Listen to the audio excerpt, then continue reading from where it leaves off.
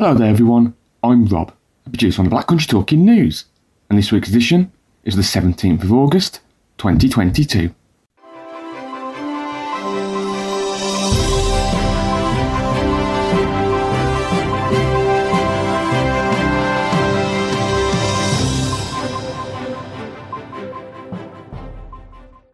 Hello and welcome to the Black Country Talking News, brought to you by the sight loss charity Beacon Centre. We're pleased to confirm that the Talking News is now available via Alexa. Once you've installed the Talking Newspapers skill, all you need to do is say, "Alexa, play Black Country Talking News."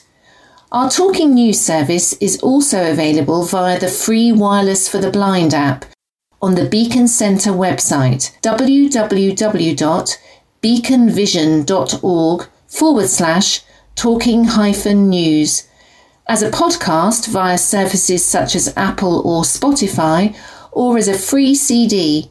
Simply contact Beacon Centre on 01902 880 111. We hope you enjoy this week's edition. Thank you, Liz. Speaking for us this week, we have myself, Rob, Mina, Christine, Liz, Ed, Craig, Helen, Angela, Anne, Alistair, Nikki, and of course, Flashback Roger. In this week's edition, we have an update from Beacon, some local news from the Black Country, we have our weekly trivia quiz, news from Wolves and West Brom Albion, a Did You Know section from Flashback Roger, the weather, information about accessible information rights, a letter by the Thomas Pilkington Trust for the Conservative Party leader candidates, some facts about the Midlands, and rounding us off, we hear about the 70-year history of poet laureates under the reign of Queen Elizabeth II. However, we start this week with our Guess the Sound question. I'm going to play a sound clip, and all you have to do is simply guess what it is. So, here's this week's clip.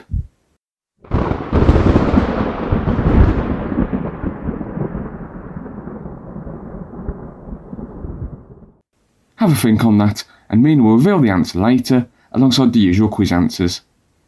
We have now then, as always, some local news, brought to us by Ed, Angela, Liz, and first up, it's Christine. Spectators, residents and visitors to the West Midlands helped the region's public transport network reach record numbers of journeys during the Commonwealth Games. Local train, tram, cycle and bus travel all saw record-breaking numbers across the 11 days as hundreds of thousands of sports fans made their way around the region. Transport for West Midlands, working with transport operators and local authorities, developed, delivered and coordinated transport services for spectators throughout the Games, including running some 600 shuttle buses to and from venues across the region. Among the records included more than 650,000 spectator journeys on shuttle buses and Birmingham New Street seeing its busiest day since opening, with more than 255,000 passengers travelling through the station on Saturday, August the 6th. Other achievements included West Midlands Cycle Hire, doubling the number of bike and e-bike rentals with 28,000 hires during the Commonwealth Games and 64,910 parking spaces being booked through the Park and Ride service. These records were broken because all event ticket holders had public transport included in their ticket price as part of the Commonwealth Games transport plan. This was agreed by the West Midlands Combined Authority Board in June 2021 and helped to make Birmingham 2022 a greener Games. The focus on public transport and shuttle buses meant that private car use and traffic congestion was kept to an absolute minimum throughout. Learner drivers in the Black Country are unable to book driving tests this side of Christmas due to the countless issues facing the industry. Tests have been hard to come by since the pandemic halted testing, resulting in a lengthy backlog which is still being worked through to this day. It is also being impacted by a shortage of examiners. This uncertainty around COVID prompted many examiners to retire or change career. Currently, those looking for tests at centres in Wolverhampton, Wednesbury, Lichfield, Wednesbury and Dudley for any date this side of 2023 will be met with the message "no tests found on any date." This wait time has left some desperate, seeing some people paying up to £200 for tests booked by automated software. Add on to this the skyrocketing price of fuel, causing lesson prices to jump, and the landscape for learners is increasingly bleak. The DVSA says it hopes waiting times will be brought down to around 10 weeks by the end of the year, and that a recruitment drive is in full force to achieve this. Mick Singh, an independent driving instructor who has helped people across the Black Country prepare for their tests for more than 20 years, has seen people pay £200 out of desperation. He said, "It is ridiculous. You only get 2 years on your theory. It's taking you 6 months to get a test, and then if you fail, what do? You are stuck. There are no tests anywhere anymore, and everyone is suffering. I've heard people paying £200 to get one, which is a lot of profit for people in the middle." Dudley Council spent over £5,000 on one night in central London, having attended an awards ceremony and stayed at a Hilton hotel. Taxpayers picked up the bill for the trip, which included train transport, a table for 10 at the local Government Chronicle Awards, and a night in the Doubletree Hilton Hotel outside London Victoria Station. The trip took place as the council's street cleaners had been nominated in the Large Team of the Year category for their efforts in cleaning up Dudley streets, but they were pipped to the post by Coventry City Council. The event, held on the 20th of July 2022 at Grosvenor House, London, was attended by one elected member of Dudley Council, along with 4 local volunteer and frontline service workers. Dudley Council was one of 4 West Midlands local authorities present, alongside Birmingham, Coventry and Wolverhampton. After being pipped to the awards post by Coventry Council, the 5-person team racked up a bill of £5,390 for a one-night stay. The first item on the bill was a table for 10 at the local Government Chronicle Awards, with a total cost of £3,400. This was followed by a night spent in the Doubletree Hilton Hotel outside London Victoria Station, costing £1,740 for 5 guests. A hotel Dudley Council said was the recommended hotel by event organisers for location and cost. The grand total also included £250 train tickets for 4 passengers, with 1 travelling by car. Councillor Kadarzada, leader of Dudley's Labour group, said the council should be ashamed of themselves. Councillor Zada said, "This just shows how completely out of touch the Conservatives are. In Dudley, people are worried about the cost of living, and any reasonable and responsible authority would be looking at ways they can help their residents. Conservatives in Dudley are looking at every opportunity they can to help themselves to the hard-earned money of Dudley residents. To spend almost £6,000 a night is showing pure contempt for local people. They should be ashamed of themselves. This is Boris Johnson antics in Dudley." Dudley Council argued that, despite the costs, events like these allow the council to raise its profile. Hundreds of people were killed or injured in drink driving incidents in Staffordshire and the Black Country over just 3 years, new figures show. Office for Health Improvement and Disparities figures show 53 people were killed or injured in a crash in Walsall, where there was a failed breathalyser test or the driver refused to take one between 2018 and 2020. It was 59 people in Sandwell, 38 in Dudley and 70 in Wolverhampton.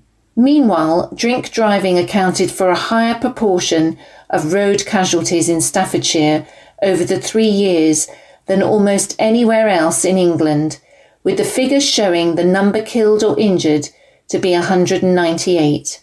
The campaign against drink driving said the more than 14,000 casualties across the country shows there are many people who need to be educated about the perils of drink and drug driving.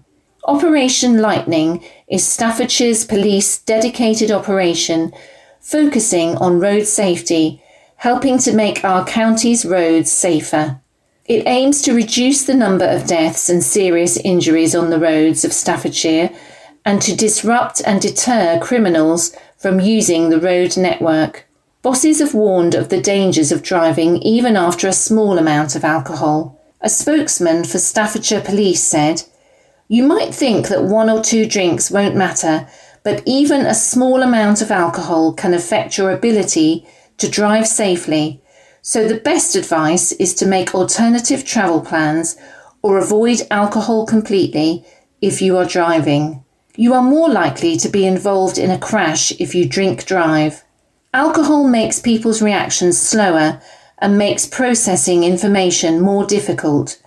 So when driving, this can impact on decision making and reactions times, which puts drivers, passengers and other road users at risk. The consequences of drink driving are serious and can include a minimum 12-month driving ban, a criminal record, a hefty fine up to 6 months in prison, and an endorsement on your licence for 11 years.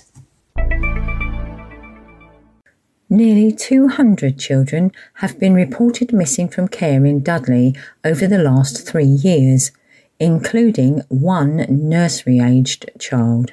Since July 2019, 168 children have gone missing from care homes, foster carers or other settings. Figures also revealed that many of the children went missing multiple times, with 891 total reported cases during the 3-year period. It is believed that many youngsters in care struggled to cope with tighter curfews and movement restrictions, fueling a rise in missing children reports. In response, Dudley Council has highlighted the effect the pandemic has had on some of its most vulnerable children and their support networks. Rates look set to rise again in 2022, with half the number of last year's total already reported before the end of July. 2/3 of the lost children were between 15 and 17, but 29 of the children were under the age of 13. This included 6 10-year-olds and 1 nursery-aged child who is understood to have reportedly been found safely shortly after the report was made. Councillor Ruth Buttery, the Cabinet Member for Children's Services, said, "The well-being and safeguarding of children remain a top priority, and we work closely with our partners to support those who are most at risk."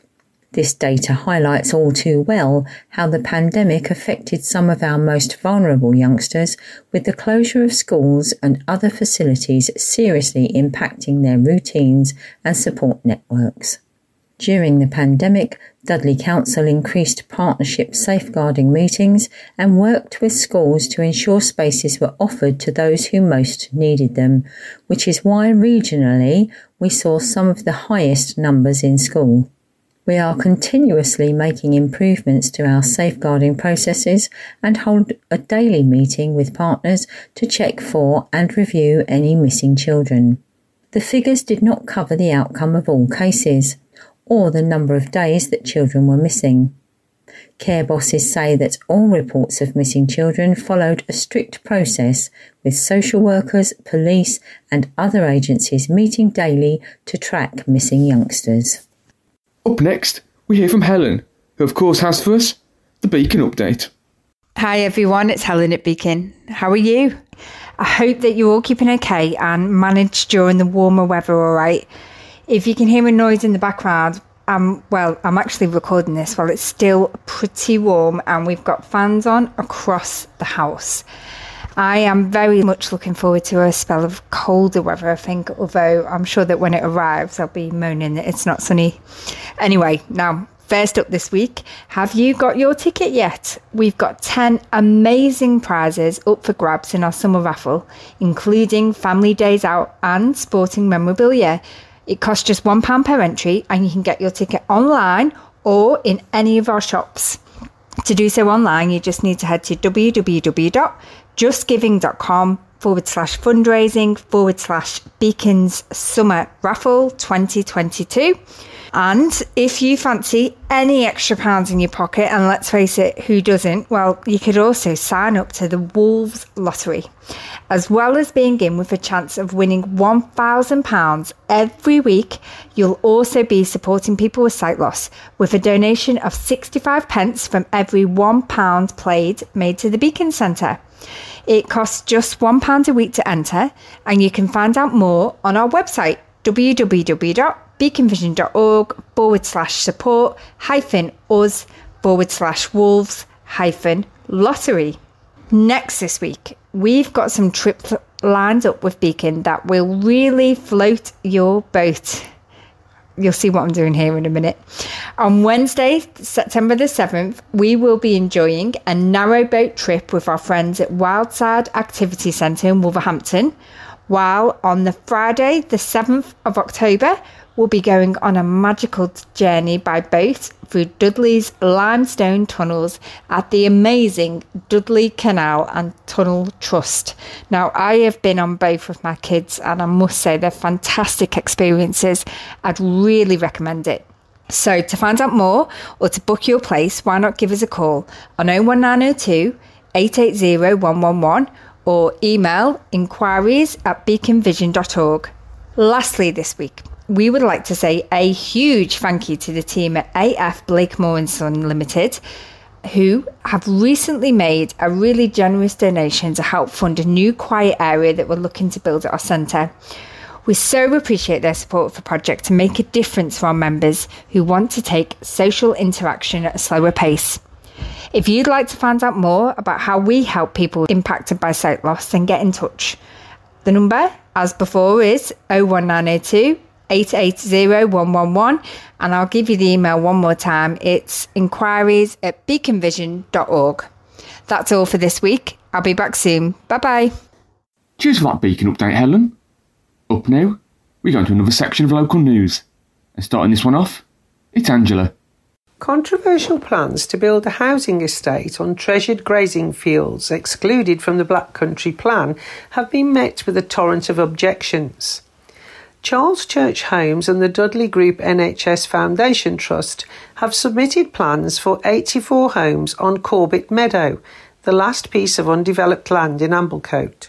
The site next to the Corbett Hospital on the outskirts of Stourbridge looked to have been saved after it was not included in last year's draft version of the Black Country Plan. But developers have now formally submitted proposals to Dudley Council for part of the site which sits off Vicarage Road.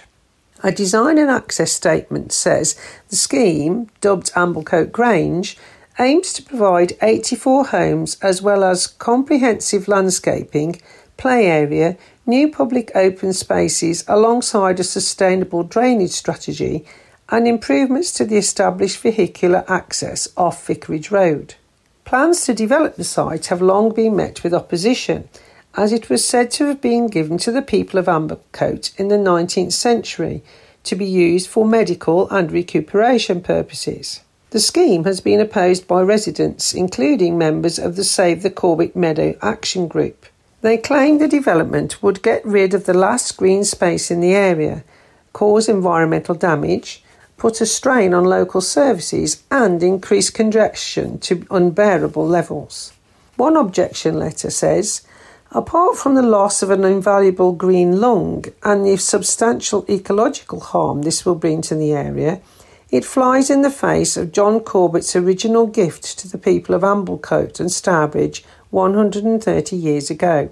The Dudley Group NHS Foundation Trust has said it is required to sell the land so funds can be redirected into patient care.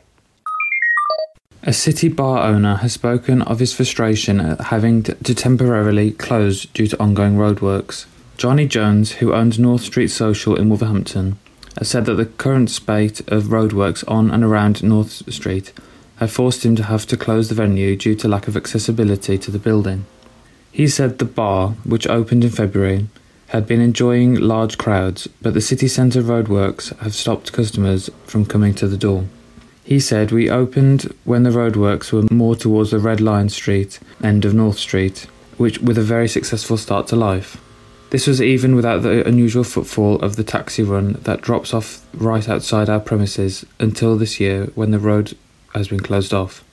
Unfortunately, as the roadworks have crept up the road to the point where we actually have no safe access to our building currently, it has forced us to temporarily close as our customers simply cannot get to our doors.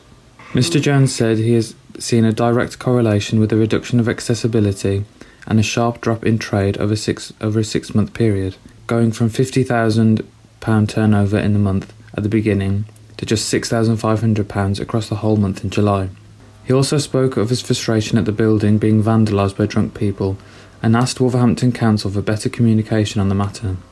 He said, "We find ourselves in a very tough predicament, as we have reached out to the council for support and better communication, and yet we find ourselves being ignored. I see how positive the works will be for the aesthetics and overall perception of the city, but I believe this all could be handled much, much better." An adventure playground has been targeted by vandals and thieves in a series of attacks. Those responsible have caused significant damage to the playground, destroying wooden panels, cutting through fencing, and even bending the wheels of a pedal go-kart. The incident has been described as the worst one yet and has resulted in a lot of damage which will need funding in order to be put right. Sycamore Adventure offers youngsters, whatever their ability, the opportunity to experience indoor and outdoor play. Outside, there are sunken trampolines, play structures, a sand pit and boat, a carved dragon, swings, slides, and accessible water features. Over the last few months, the playground has been targeted numerous times, seeing go-karts being stolen and holes being cut in perimeter fences. Donna Haddock, volunteer at Sycamore Adventure, said, "We normally just brush ourselves off, put on a smile and carry on as normal for the children. This was the worst one yet and caused an awful lot of mindless damage that is going to take a little more than a few nails and wood to be able to fix." We rely heavily on customer donations to keep the centre going, so have little in the way of money to now fix the damage caused from this latest break-in. They broke into our storage area through the back of the waterfall by kicking in the panels and then breaking the wheels off the go-karts we have left, along with damaging the locks and door in the process. Donna added, "We need to replace the panelling that was destroyed in gaining entry, as well as look into a more secure door to stop this being repeated again. We love what we are able to offer here at Sycamore, as we are very unique and we want to be able to continue to do so for many years to come and many more children to enjoy being able to play free." Canals across the Black Country and Birmingham will be used to transport more goods under a revolutionary new freight strategy. Transport chiefs say the use of canals to move greater quantities of goods must be considered if the region is to decarbonise freight and free up the roads. Birmingham has 35 miles of canals, which is said to be more than Venice, but in the UK only around 13% of goods are shipped by sea and inland waterways. The plans are set to be revealed in a new freight strategy report by regional transport body Midlands Connect. The report suggests moving freight transport to more sustainable modes where practicable. It goes on to say transport modes such as water freight and rail freight are more sustainable and emit less per tonne carried, particularly carbon dioxide. To decarbonise freight further, modal shift needs to occur and our work needs to identify how we can deliver this. The report adds that the use of canals for freight must be considered. Commenting on the report, Richard Braidley, Midlands Connect's head of strategy, said, "We are evolving the way goods are transferred around the region and the country. This isn't just about taking a step back in history, but using all the infrastructure we have and finding new ways and new plans to use everything we have. Our aim is to get more freight off roads where traffic pollution is known to cause severe health problems, in built-up areas, and canals could be a cleaner and greener way to deliver goods from A to B. Restoration work at Dudley Borough's historic Red House glass cone is expected to start next spring, council chiefs have said. The work will cost £1.5 million and is intended to help safeguard the historic symbol of black country industry for future generations. Work will be carried out to restore the structure, which is already one of the best preserved of the UK's surviving glass cones, and it will also see weeds removed from the Wordsley landmark, built between 1788 and 1794. Councillor Simon Phipps, Dudley Council's Cabinet Member for Regeneration and Enterprise, said plans for the repair work are progressing and an application for scheduled monument consent had been submitted, but will need to be approved before any work can take place. Plans are now being finalised with an expectation that work will start next spring. Councillor Phipps said, "I'm pleased that plans to repair the cone are progressing. Surveys have now been completed and we have submitted an application for scheduled monument consent, which is necessary to obtain before any works are allowed to proceed on such a historic building. We are currently finalising the work programme in readiness for repairs to start in the spring, and we look forward to the day we can reopen the cone to visitors.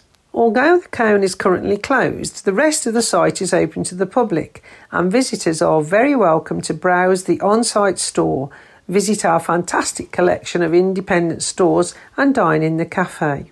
Announcing the scheme earlier this year, he said, "We're very lucky to have such a well-preserved historic monument in our local area, which ties into hundreds of years of history. It would be remiss of the council not to make the absolute most of such a wonderfully historic building, which is why we're putting in £1.5 million to restore the structure and keep the Red House glass cone educating and entertaining people from all over for another 100 years."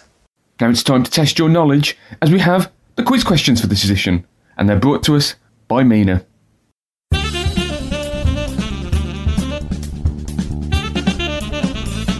Hello and welcome to this week's guide dog themed flashback quiz.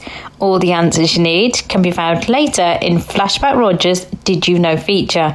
But for now, here are your questions. Are you ready? Question 1. What was the name of Blue Peter's first guide dogs? Question 2. In what year were guide dogs established in Britain? Question 3. How many people have guide dogs helped since their outset? Question 4. Apart from obstacles on the ground, what else do guide dogs avoid? Question 5. Where is their 1st century mural thought to depict a guide dog? And finally, question 6. What else are guide dogs trained to offer? As always, I'll be back to reveal the answers later in the show, but for now, good luck! Cheers for those quiz questions, Mina. I'll of course give those a ponder. Up now, we have another block of local news, and starting this one off, we first hear Ed. A Sedgley graveyard has been reopened after its closure on safety grounds earlier this week. Volunteers who maintain the graveyard for All Saints Church were furious when they were locked out, as were those with loved ones buried there. After a barrage of complaints, Dudley Council officials and councillors met volunteers at the graveyard yesterday and reversed the decision. Councillor Shaz Salim, Cabinet Member for Highways and Public Realm, said, "Recently, we had to make an urgent decision to close the graveyard on the grounds of safety. However, we are pleased to say that we have been able to reopen the graveyard to the public today." Councillors and officers met with the Friends group this morning and had a really productive meeting where we identify the focus of their work and how we can support them. He added, "We are tremendously impressed with the work the group have already undertaken, and we will be working closely with them to ensure that they can continue their good work, allowing continued safe access for both the Friends group and visitors to the graveyard." Last Friday, volunteers were greeted by a notice pinned to the gates informing visitors that the graveyard had been closed down because it had been deemed dangerous. John Slater from the Friends Group is delighted all the dedicated volunteers can carry on with cleaning the graves and clearing undergrowth. He said the graveyard is open again and the volunteers and council are singing from the same hymn sheet. I would like us all to forget about the last week and concentrate on the positive aspects of the group and its work. A service station convenience store in Wolverhampton has applied to the council for longer opening hours and extended alcohol sales, sparking concerns from police and licensing bosses. The shop at the Blakenhall service station on Dudley Road, Blakenhall, is located opposite Phoenix Park, an area notoriously plagued by incidents of booze-fueled crime, noise and disruption. It falls within a cumulative impact area, a designated zone where the number, type or density of licensed premises has impacted adversely on the licensing objectives of crime and disorder, public safety, public nuisance and the protection of children from harm. The application has been made by Devinder Talwar, Director of Rondell Trading Limited. At present, the store opens from 6 a.m. to 11 p.m. 7 days a week and is licensed to sell alcohol off the premises from 11 a.m. Mr. Talwar has applied to open 24 hours a day from Tuesday to Saturday, with sales of alcohol from 10 a.m. to 2 a.m. and 10 a.m. to 11:30 p.m. on Sunday. In further written correspondence, West Midlands Police's Licensing and Regulatory Officer Amy Taylor said, "We have got concerns around this premises supplying alcohol until 2 a.m. It is situated within the cumulative impact area, and I believe allowing the premises to supply alcohol until 2 a.m. will have an impact on the zone and surrounding area." Licensing bosses will discuss the application next on Thursday, the 18th of August. The applicant, the applicant's agent, and all those who have submitted representations have been invited to attend the hearing. An attraction in the Black Country has fired back after it was compared to a post-apocalyptic video game filled with zombie-like creatures by one reviewer. The reviewer, named only as Roxy, said on TripAdvisor that the visit to Dudley Zoo was heartbreaking and looked like it had been abandoned in a hurry. And they criticised it for being similar to the Last of Us video game, slamming the dirty, drab enclosures and bored animals as they vowed to never return. But the town centre attraction has explained the situation and said the animals are cared for by expert keepers, with their welfare being of the utmost importance. The reviewer, who posted in March this year, called the title of their review, "Scenes from The Last of Us Without the Zombies," is on par with this place. They said, "Complete waste of a journey and money. We took our toddler here hoping to have a full exciting day out. We spent an hour at most walking around the zoo and castle, which I have to say was heartbreaking. The animals looked miserable and bored in their dirty, drab enclosures. The tiger's enclosure is a disgrace. The giraffes were eating flaking paint from their fences. The orangutans looked incredibly sad and abandoned. When walking through the castle entrance, there is water either side full of green dirty water. I assumed there was nothing in there. I was shocked to see seals swimming around in it.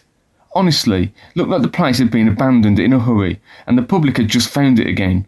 Was not worth paying full price, and given there was hardly anything open or accessible due to construction, I feel it's abysmal to charge customers full price entry tickets."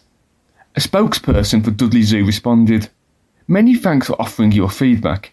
It is appreciated and we do take it on board and make adjustments if possible. Recent closures over the past 2 years due to the COVID pandemic did cause delays to our projects and resulted in detrimental financial impact. However, we are now able to continue with our projects and improvements to the zoo, particularly the large new outdoor orangutan enclosure, which is due for completion in a couple of months. This is an exciting project and will result in a much more improved area for our orangs, but does take many months to complete, and we hope that you are able to see the improvements that we have already made. Our prices compare favourably to similar attractions, and we have frozen last year's prices to assist with affordability for visitors. The water in the sea lion pools is changed regularly. Painted shading on the bottom of the pool structure does create a dark effect in the water. Leaves fall from surrounding trees, and the sea lions shuffle and drag dirt into the water throughout the day, but it is cleaned daily.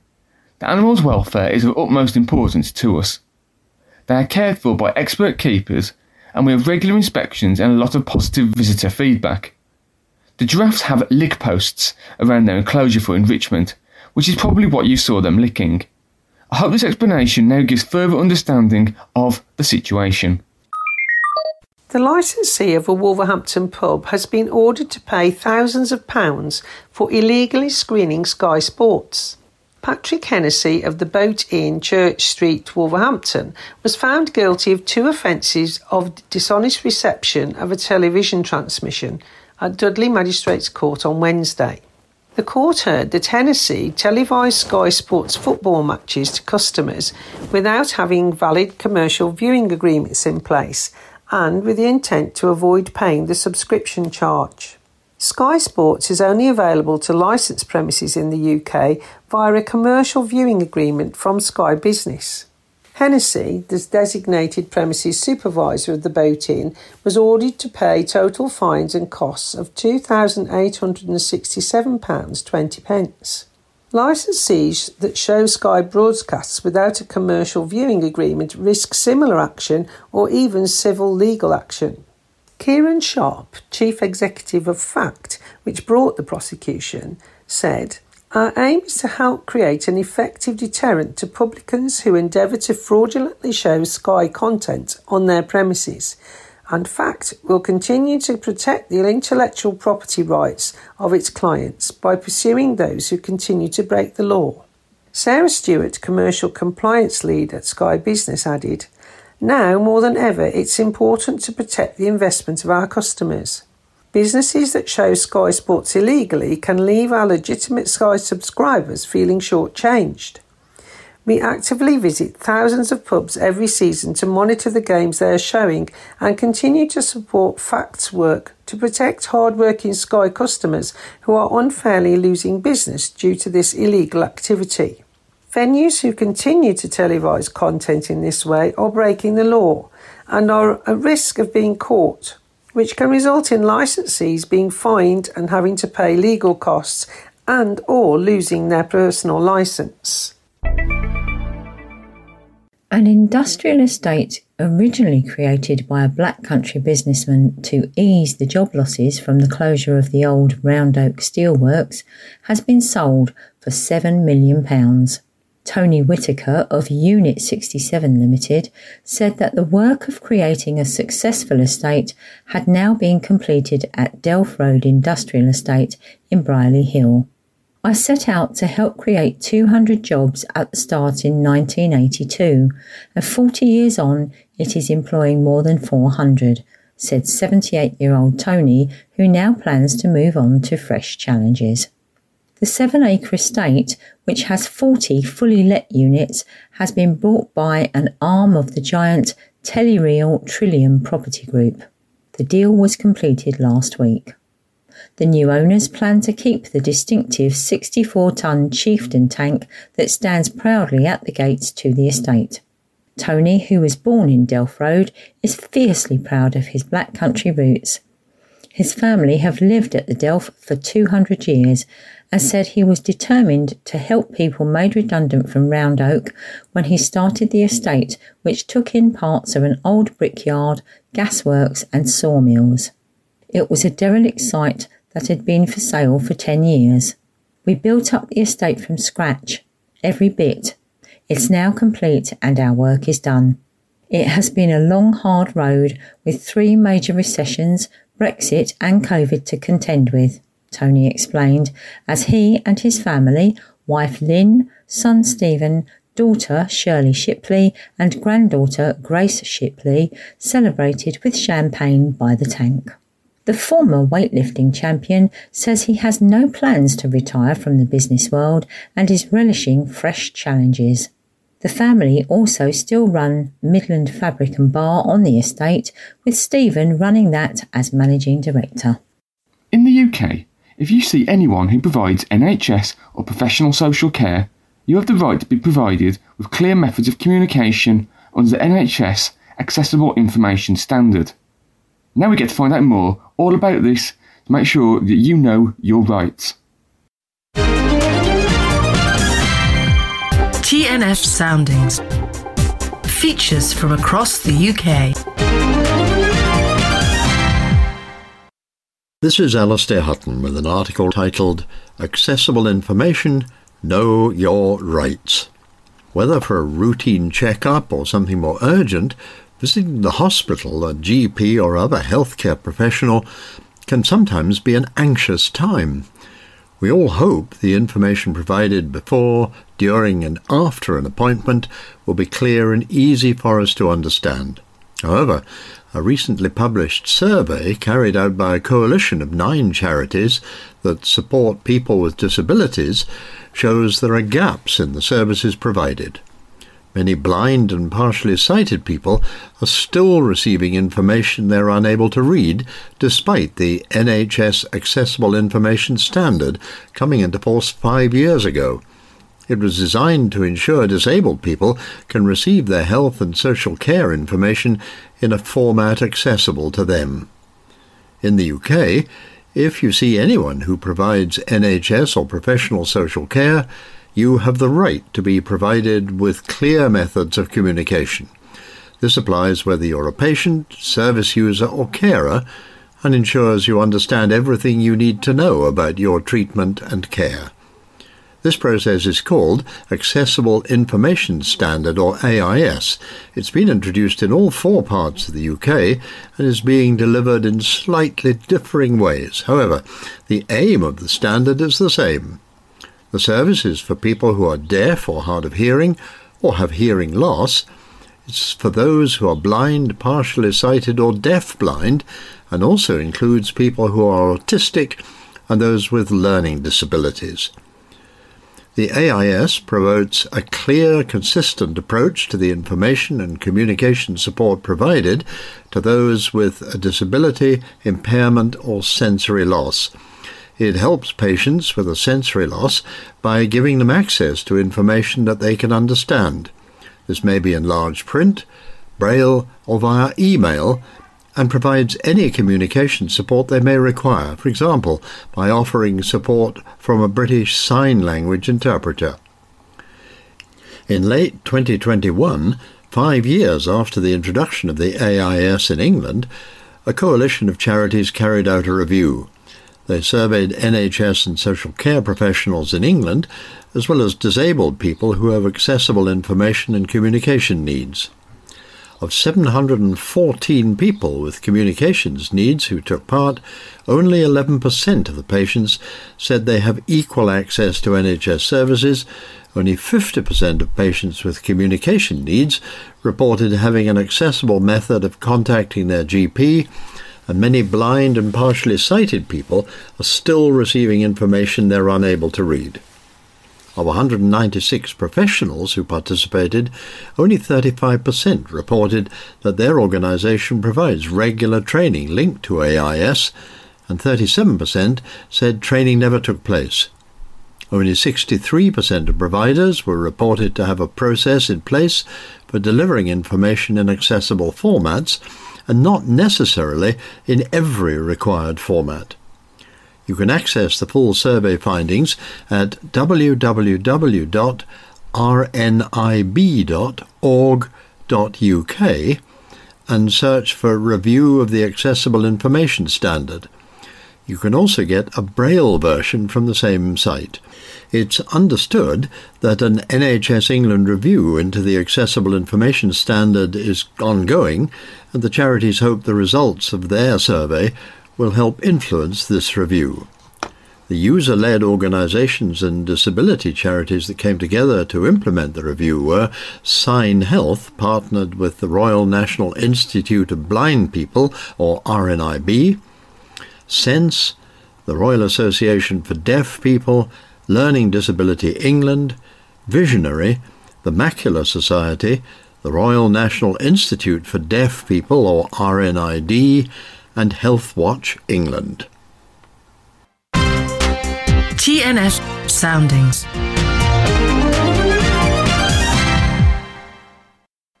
Coming up next on this week's edition of the Black Country Talking News, it's our final block of local news, and starting this one off for us, it's Liz. Keepers at Dudley Zoo have been looking through the Jungle Book of baby names and decided on a name for their newest orangutan baby. The zoo made headlines when they saw 2 baby orangutans born within a month of each other. The first was called Jim, and the second baby, who is also a male, has been named Joe, in a touching tribute to his maternal grandfather and great-grandfather. The Bornean orangutan baby was born to 11-year-old female Sprout on July the 23rd and continues to be reared by Sprout's mum Jazz, alongside her own month-old baby boy Jim, after her daughter struggled with first-time motherhood. And Sprout remains happy for Jazz to take on responsibility for her grandson.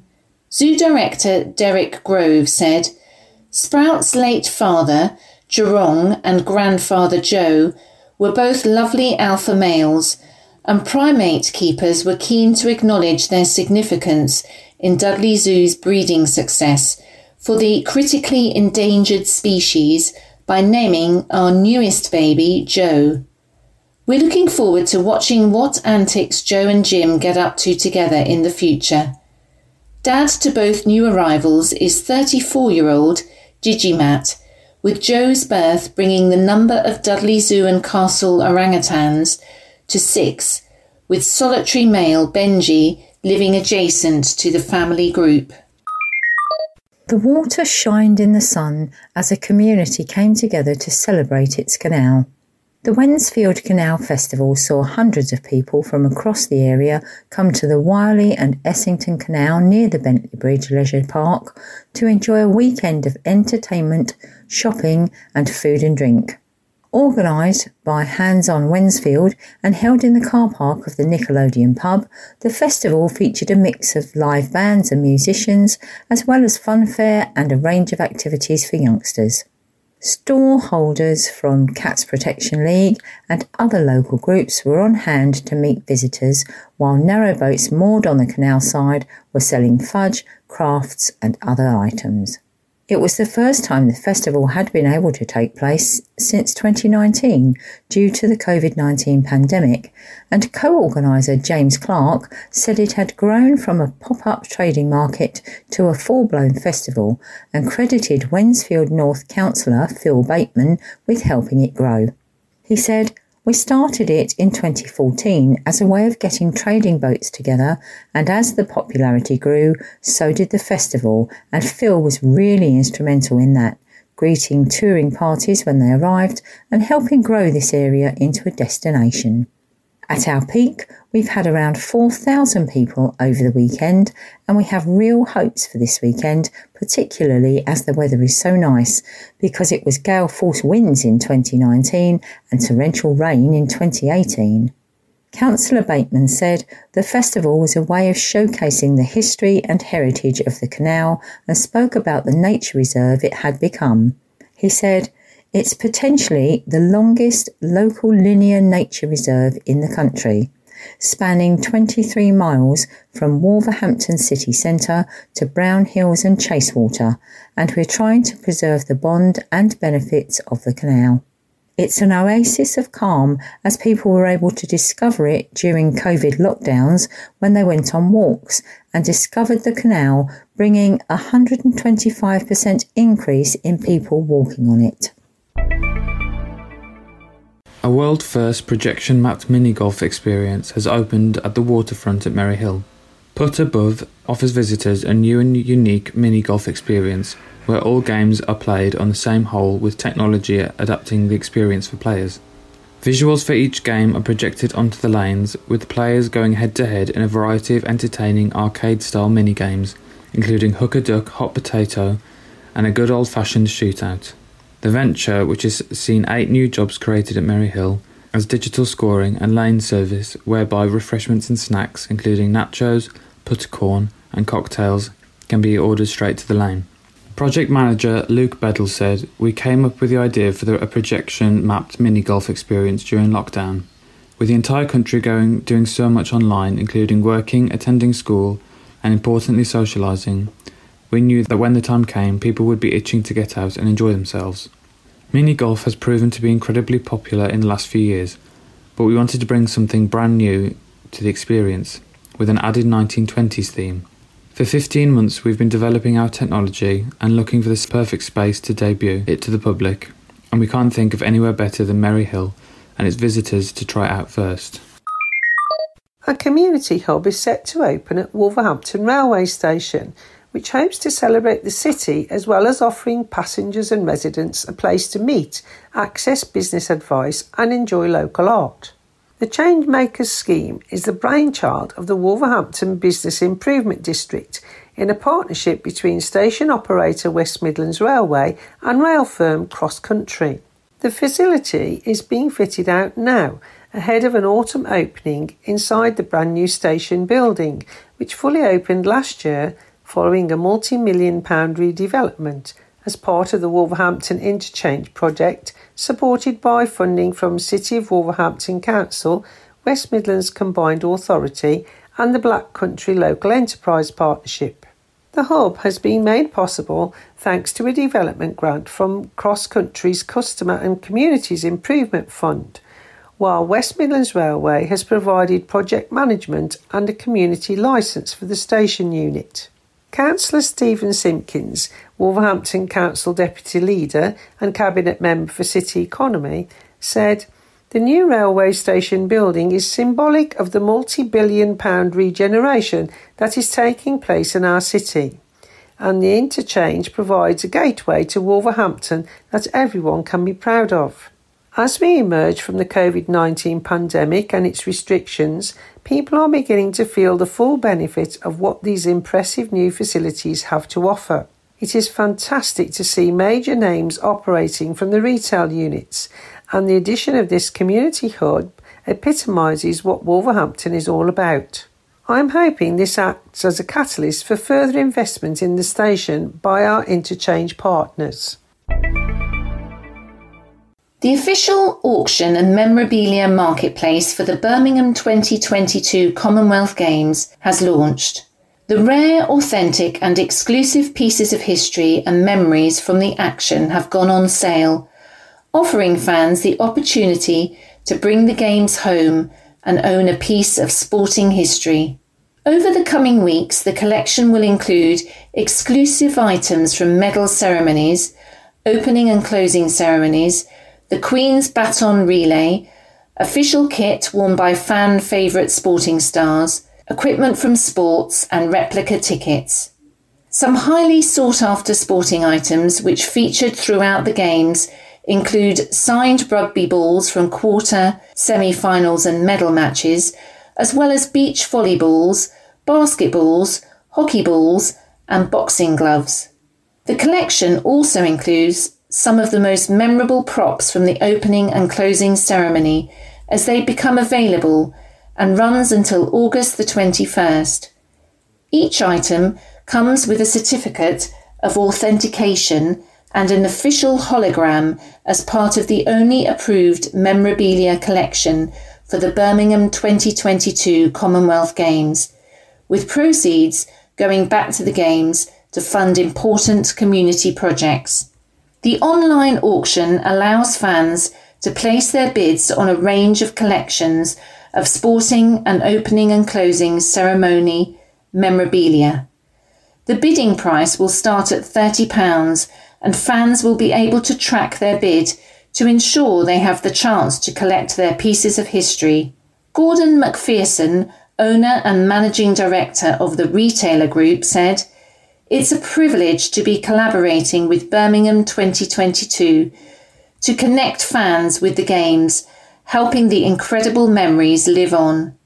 We are proud to be part of an incredible initiative which allows supporters to own a piece of sporting history and create a lasting legacy." Up now, it's trivia time, brought to us by Flashback Roger and his Did You Know feature.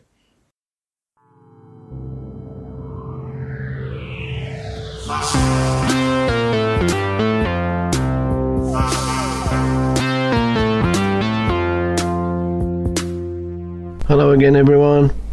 Well, another scorching few days again last week. Never mind though, we'll soon be moaning about the cold weather, no doubt. Any road up, that's got nothing to do with this week's topic. So, did you know that the first guide dog puppy that was shown on children's TV in Blue Peter was named Honey back in 1964? That's nearly 60 years ago now. Wow.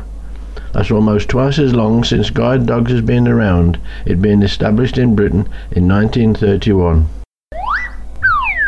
Guide dogs, though, have been around for longer than you may think, because a 1st century mural in the Roman ruins of Herculaneum and a 13th century Chinese scroll are believed to be amongst the earliest depictions of dogs leading people who are blind. And on June the 11th, 1928, Maurice Frank, who was blind, and his German Shepherd guide dog Buddy made the papers when they safely crossed a dangerous street in New York City in America, in front of reporters. Frank and Dorothy Harrison Eustace, who bred and trained Buddy, went on to start the first guide dog school in the United States. We've come a very long way since those early days. Today, Guide Dogs is the world's largest breeder and trainer of working dogs, and thanks to the dedicated staff and volunteers and vital public donations, 36,000 lives have been transformed through a guide dog partnership since 1931. Guide dogs, of course, are trained to lead around obstacles, including hazards like low branches that may be above the height of the dog but not of its owner. The dogs learn to be responsible for a space 2 times as wide and up to 3 times as tall as themselves to keep their owners safe. And guide dogs are considered critical thinkers. Guide dogs are trained to display intelligent disobedience. They will actually refuse to obey an unsafe command from their owners if they see a danger that their owners may have missed, such as a car that might have run a red light. Well, finding out more about guide dogs has certainly been a revelation to me, and I hope that there have been a few points that you didn't know too. Any road up, I'm off to do some more Googling for ideas for next week and beyond. And don't forget, if you have a topic that you would like me to investigate for odd facts, please let us know and I'll do my best to include them. For now though, I'll just say bye for now. Ta-ra a bit. Ta-ra!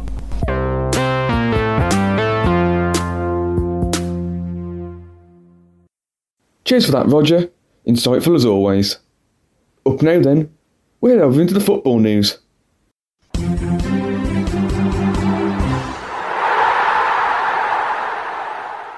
Wolves were held to a goalless draw at home to newly promoted Fulham, despite wasting a handful of big chances, while Jose Sarr's penalty save denied the visitors a late winner. Within the opening 5 minutes, Wolves had 2 big chances but could not find the net, as they dominated possession and the overall tempo of the game. A much more subdued second half almost ended in disaster when Fulham were awarded a penalty and Alexander Mitrovic stepped up to take it, but a strong Sarr save saw Molineux erupt. Wolves pushed for a winning goal in the closing minutes but struggled for attacking inspiration as they recorded their first point of the 22-23 Premier League season. Speaking after the game, Gaffer Lage said, "We worked so hard in pre-season and I'm happy because we played 97 minutes with a good tempo. We put Fulham in trouble and you can see what they did in the last 10-15 minutes. They had a good chance to score a goal, but in the last 20 minutes they didn't have the same power as us." On new signing Guedes, he said, "He did what we expected after 2 or 3 trainings with the team. We now need to adapt and to know the player better, but it was good to see the dynamic he can give us and how he runs. Now it's a question of time to adapt, but we can see that he can give us a lot. He can play in the middle, out wide, so for the first game, I'm happy." Wolves next have a trip to the capital as they take on Spurs at 12:30 this Saturday, before taking on Preston North End at Molineux in the League Cup. Albion lost for the first time this season as Championship leaders Blackburn continued their perfect start to the campaign. Steve Bruce's men were beaten 2-1 on a frustrating afternoon on the road at Ewood Park, where well-taken goals either side of half-time did for the visitors, who remain in search of a First League win. On a strange afternoon in Lancashire, Albion found themselves behind at half-time, having been the better side against the division's leading side. a deserved goal from the visitors' star man Diangana might have forced a grandstand finish, but Bruce and his side were made to rue Carlon Grant being denied by the goalkeeper Thomas Kamansky in a big late chance.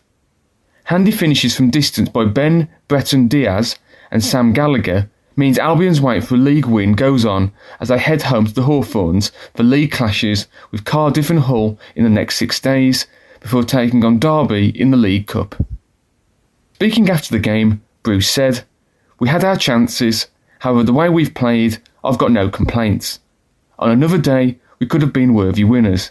The only thing we have to be better on, and I've said this too many times since I've came to the club, is we rely too much on Granty to score us a goal. We have to start taking our chances from elsewhere too. It's something we have to improve on. But the way the performance was, anyone neutral would have come away from that thinking, how the hell have Blackburn won this?" The two candidates to be our next Prime Minister are being asked to back a 6-point plan to support blind and partially sighted people. Thomas Pilkington Trust has written an open letter to Rishi Sunak and Liz Truss setting out areas for action. The two candidates to be our next Prime Minister are being asked to back a 6-point plan to support blind and partially sighted people. Thomas Pilkington Trust has written an open letter to Rishi Sunak and Liz Truss setting out areas for action. DNF Soundings. Features from across the UK. Hello, this is Anne with an item from the Thomas Pilkington Trust website. It's a letter written by Charles Cohun, Chief Executive of the Trust, to both candidates, Liz Truss and Rishi Sunak, in the Conservative Party leadership contest. Congratulations on your success in reaching the final two in the contest to become the new Conservative and Unionist Party leader and the UK's next Prime Minister. I'm writing on behalf of Thomas Pilkington Trust and the Sight Loss Councils we support to urge you to take determined action to improve the life experiences of blind and partially sighted people in this country. The NHS estimates there are 2 million people living with some form of sight loss, and we believe that the government should support blind and partially sighted people of all ages to live the life they want to lead. There are 6 areas where we are asking you to publicly commit to renewed action. Good healthcare services. These are vital for everyone, but many blind and partially sighted people face long waits to access eye health services, risking a deterioration or onset of preventable sight loss. Half of all sight loss is preventable. It is time for a national eye care strategy to bring together disjointed services, improve value for money and outcomes for patients and service users. Employment. Employment is a big priority for blind and partially sighted people, both getting a job and staying in employment as their sight deteriorates. Only 1 in 4 people who are registered blind or partially sighted are in work, and this position hasn't shifted in a generation. This is an appalling waste of talent that adds to the burden on the benefits system.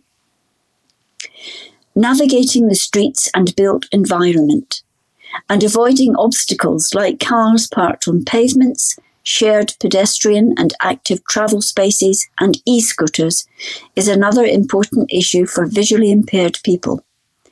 Too many town and city centres are becoming no-go areas due to poor street design.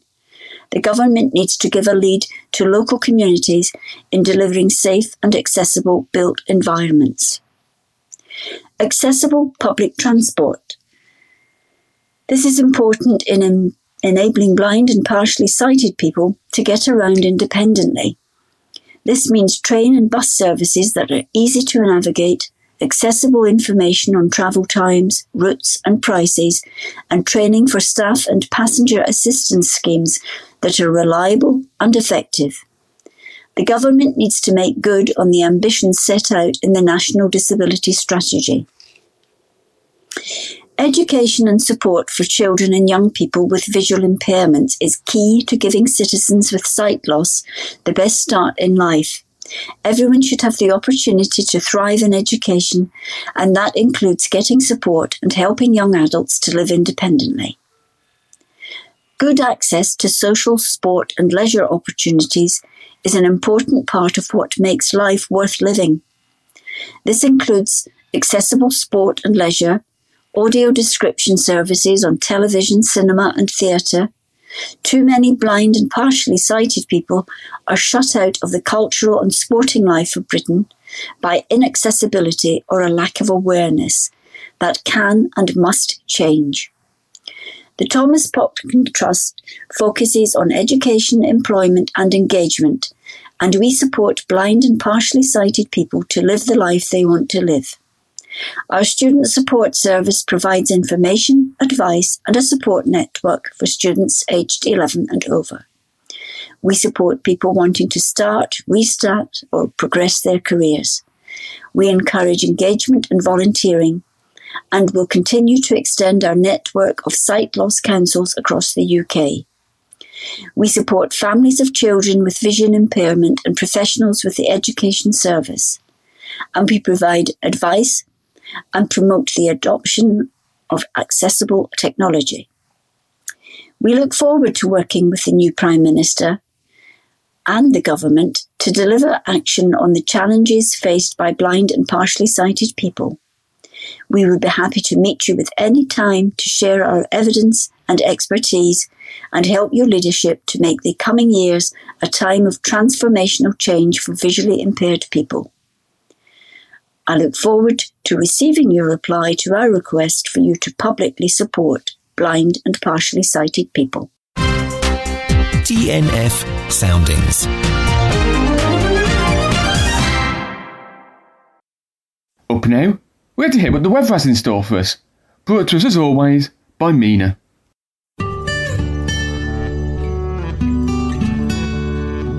The weather for this week ahead is mostly settled and mild, with just a little bit of rain greeting us at the beginning of the new week.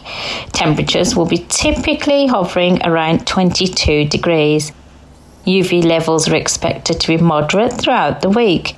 The sunrise and sunset times are 6:05 a.m. for the sunrise and 8:16 p.m. for the sunset.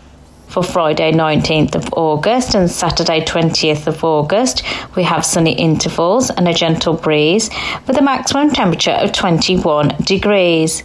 For Sunday 21st and Monday 22nd of August, we have light rain and a moderate breeze with a maximum temperature of 21 degrees. On Tuesday 23rd of August, we have light cloud and a gentle breeze with a maximum temperature of 22 degrees. And for Wednesday 24th and Thursday 25th, it's sunny intervals and a gentle breeze with a maximum temperature of 24 degrees. So, that's your forecast for this week. As always, enjoy the weather. Thank you for that weather update, Mina. Up now, we hand over to Craig, who has for us some facts all about our region.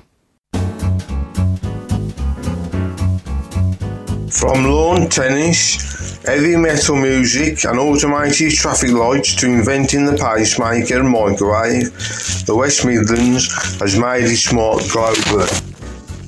The simple process of making the perfect cup of tea can be traced back to the West Midlands. The electric kettle and the typhoid tea bag were all created in the region. The West Midlands also started the ketchup versus brown sauce debate in 1899, and after HP sauce was invented, a debate was continued to this day. The region is both the birthplace of lawn tennis and rugby. From the birthplace of heavy metal and the ranking beats of two-tone, the region's art scenes created many music genres. Epic worlds and stories created by J.R. Tolkien and William Shakespeare sit on bookshelves alongside crime fiction enjoyed by millions around the world. Did you also know that Dudley is twinned with Fort William in Scotland, while Wolverhampton is not formally twinned, but does have friendship links with a region in Nepal. And finally, did you know it was due to the efforts of women channels in Crayleaf who went on strike in 1910 that today we have the minimum wage? I'm Craig. I hope you enjoyed my facts about West Midlands and the Black Country.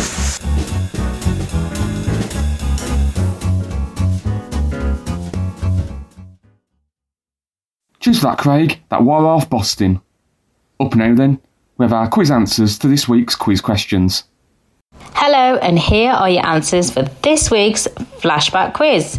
Are you ready? Question 1. What was the name of Blue Peter's first guide dog? And the answer? Honey.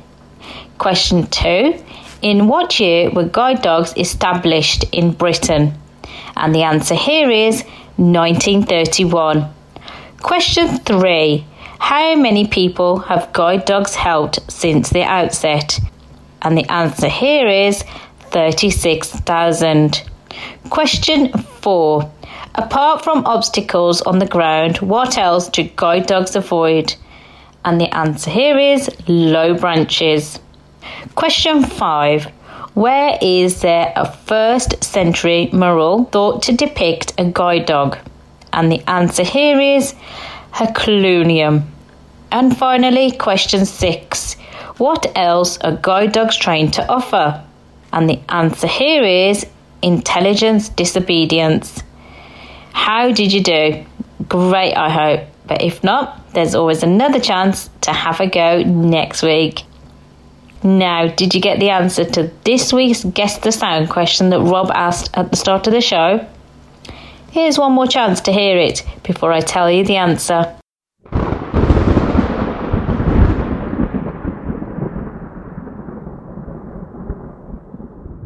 The sound you just heard was a recording of thunder. Now, to end this week's edition of the Black Country Talking News, we have a brief history of the 6 poets appointed during Queen Elizabeth II's 70-year reign. DNF Soundings. Features from across the UK. Hello, I'm Nikki, and here's a piece written by Jane called A Brief History of Rhyme. Since 1952, the Queen has appointed a total of 6 Poets Laureate, a distinctive honour and quite a responsibility for the chosen poet.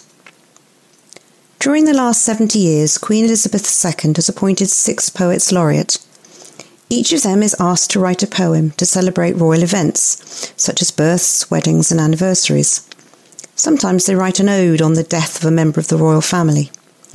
Currently they receive an honorarium of £6,000 from the Queen, as well as the equivalent of a barrel of sherry, which nowadays is delivered in bottles and is spread out over the period of their appointment. The first Poet Laureate to be appointed by the present Queen was Cecil Day-Lewis in 1967, following the death of John Masefield in the same year. Cecil Day-Lewis had already written several volumes of verse and had been Professor of Poetry at Oxford University. He was known for his poem Battle of Britain, about the battle between British and German air forces in 1940. And by the time he was appointed Poet Laureate, he had written anthologies which were used in schools, and written detective stories under the name of Nicholas Blake. He said that becoming Poet Laureate was a feather in his cap. Sir John Betjeman was appointed Poet Laureate in 1972 on the death of Cecil Day-Lewis. Betjeman was popular and witty, and he wrote poetry about what he observed around him.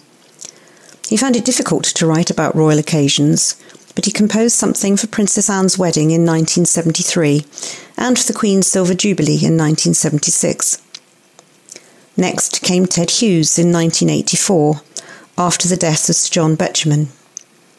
Hughes did not redefine the post, but was convinced there was a link between the well-being of the country and of its poets, and he raised poetry's status and enhanced its reputation. Well known for his book The Iron Man, he wrote a poem for the Queen Mother entitled Little Salmon Hymn, as she was patron of the Salmon and Trout Association. Ted Hughes died in 1998. Andrew Motion was appointed Poet Laureate in 1999, stipulating that he would only stay in post for 10 years. He wrote a poem for the wedding of Prince Edward and Sophie Rhys-Jones in June of that year, and in 2005 he wrote Spring Wedding to celebrate the marriage of Prince Charles to Camilla Parker Bowles. Carol Ann Duffy, the UK's only female Poet Laureate, was appointed in 2009. She wrote Rings for the wedding of Prince William and Kate Middleton in 2011, and The Throne for the Queen's 60th anniversary. When Carol Ann Duffy resigned from the post in 2019, Simon Armitage, our present laureate, was appointed. He has written a special poem to mark this, the platinum year of the Queen's reign. It is entitled Queenhood. Poets Laureate have so far marked many events using their own style, personality and skill. DNF Soundings. So that's it for another edition of the Black Country Talking News. A reminder to our CD listeners who have received CDs in padded envelopes that you don't need to send anything back to us. If you have a sight loss tip or someone you would like to wish a happy birthday to, just say hello to, maybe even a poem or talking book you would like reviewed, then please get in touch with us at the Beacon Centre. Call 01902 880 111. Email bctn@beaconvision.org or write to us at the Black Country Talking News, Beacon, Wolverhampton Road East, Wolverhampton, WV4 6AZ. We look forward to hearing from you. Thank you for listening, and thank you to all our supporters, donators and volunteers who without their support we would be unable to run this free service. Please note the information and views expressed in this recording does not necessarily represent the views of Beacon or Talking News and were accurate at the time of recording. Mentions of goods and services does not imply endorsement, and whilst every care is taken to supply accurate information, Beacon and Talking News do not undertake liability for any errors. So it's goodbye from all of us. Stay safe, have a good week, and we look forward to bringing you next week's edition of the Black Country Talking News. Ta-ra!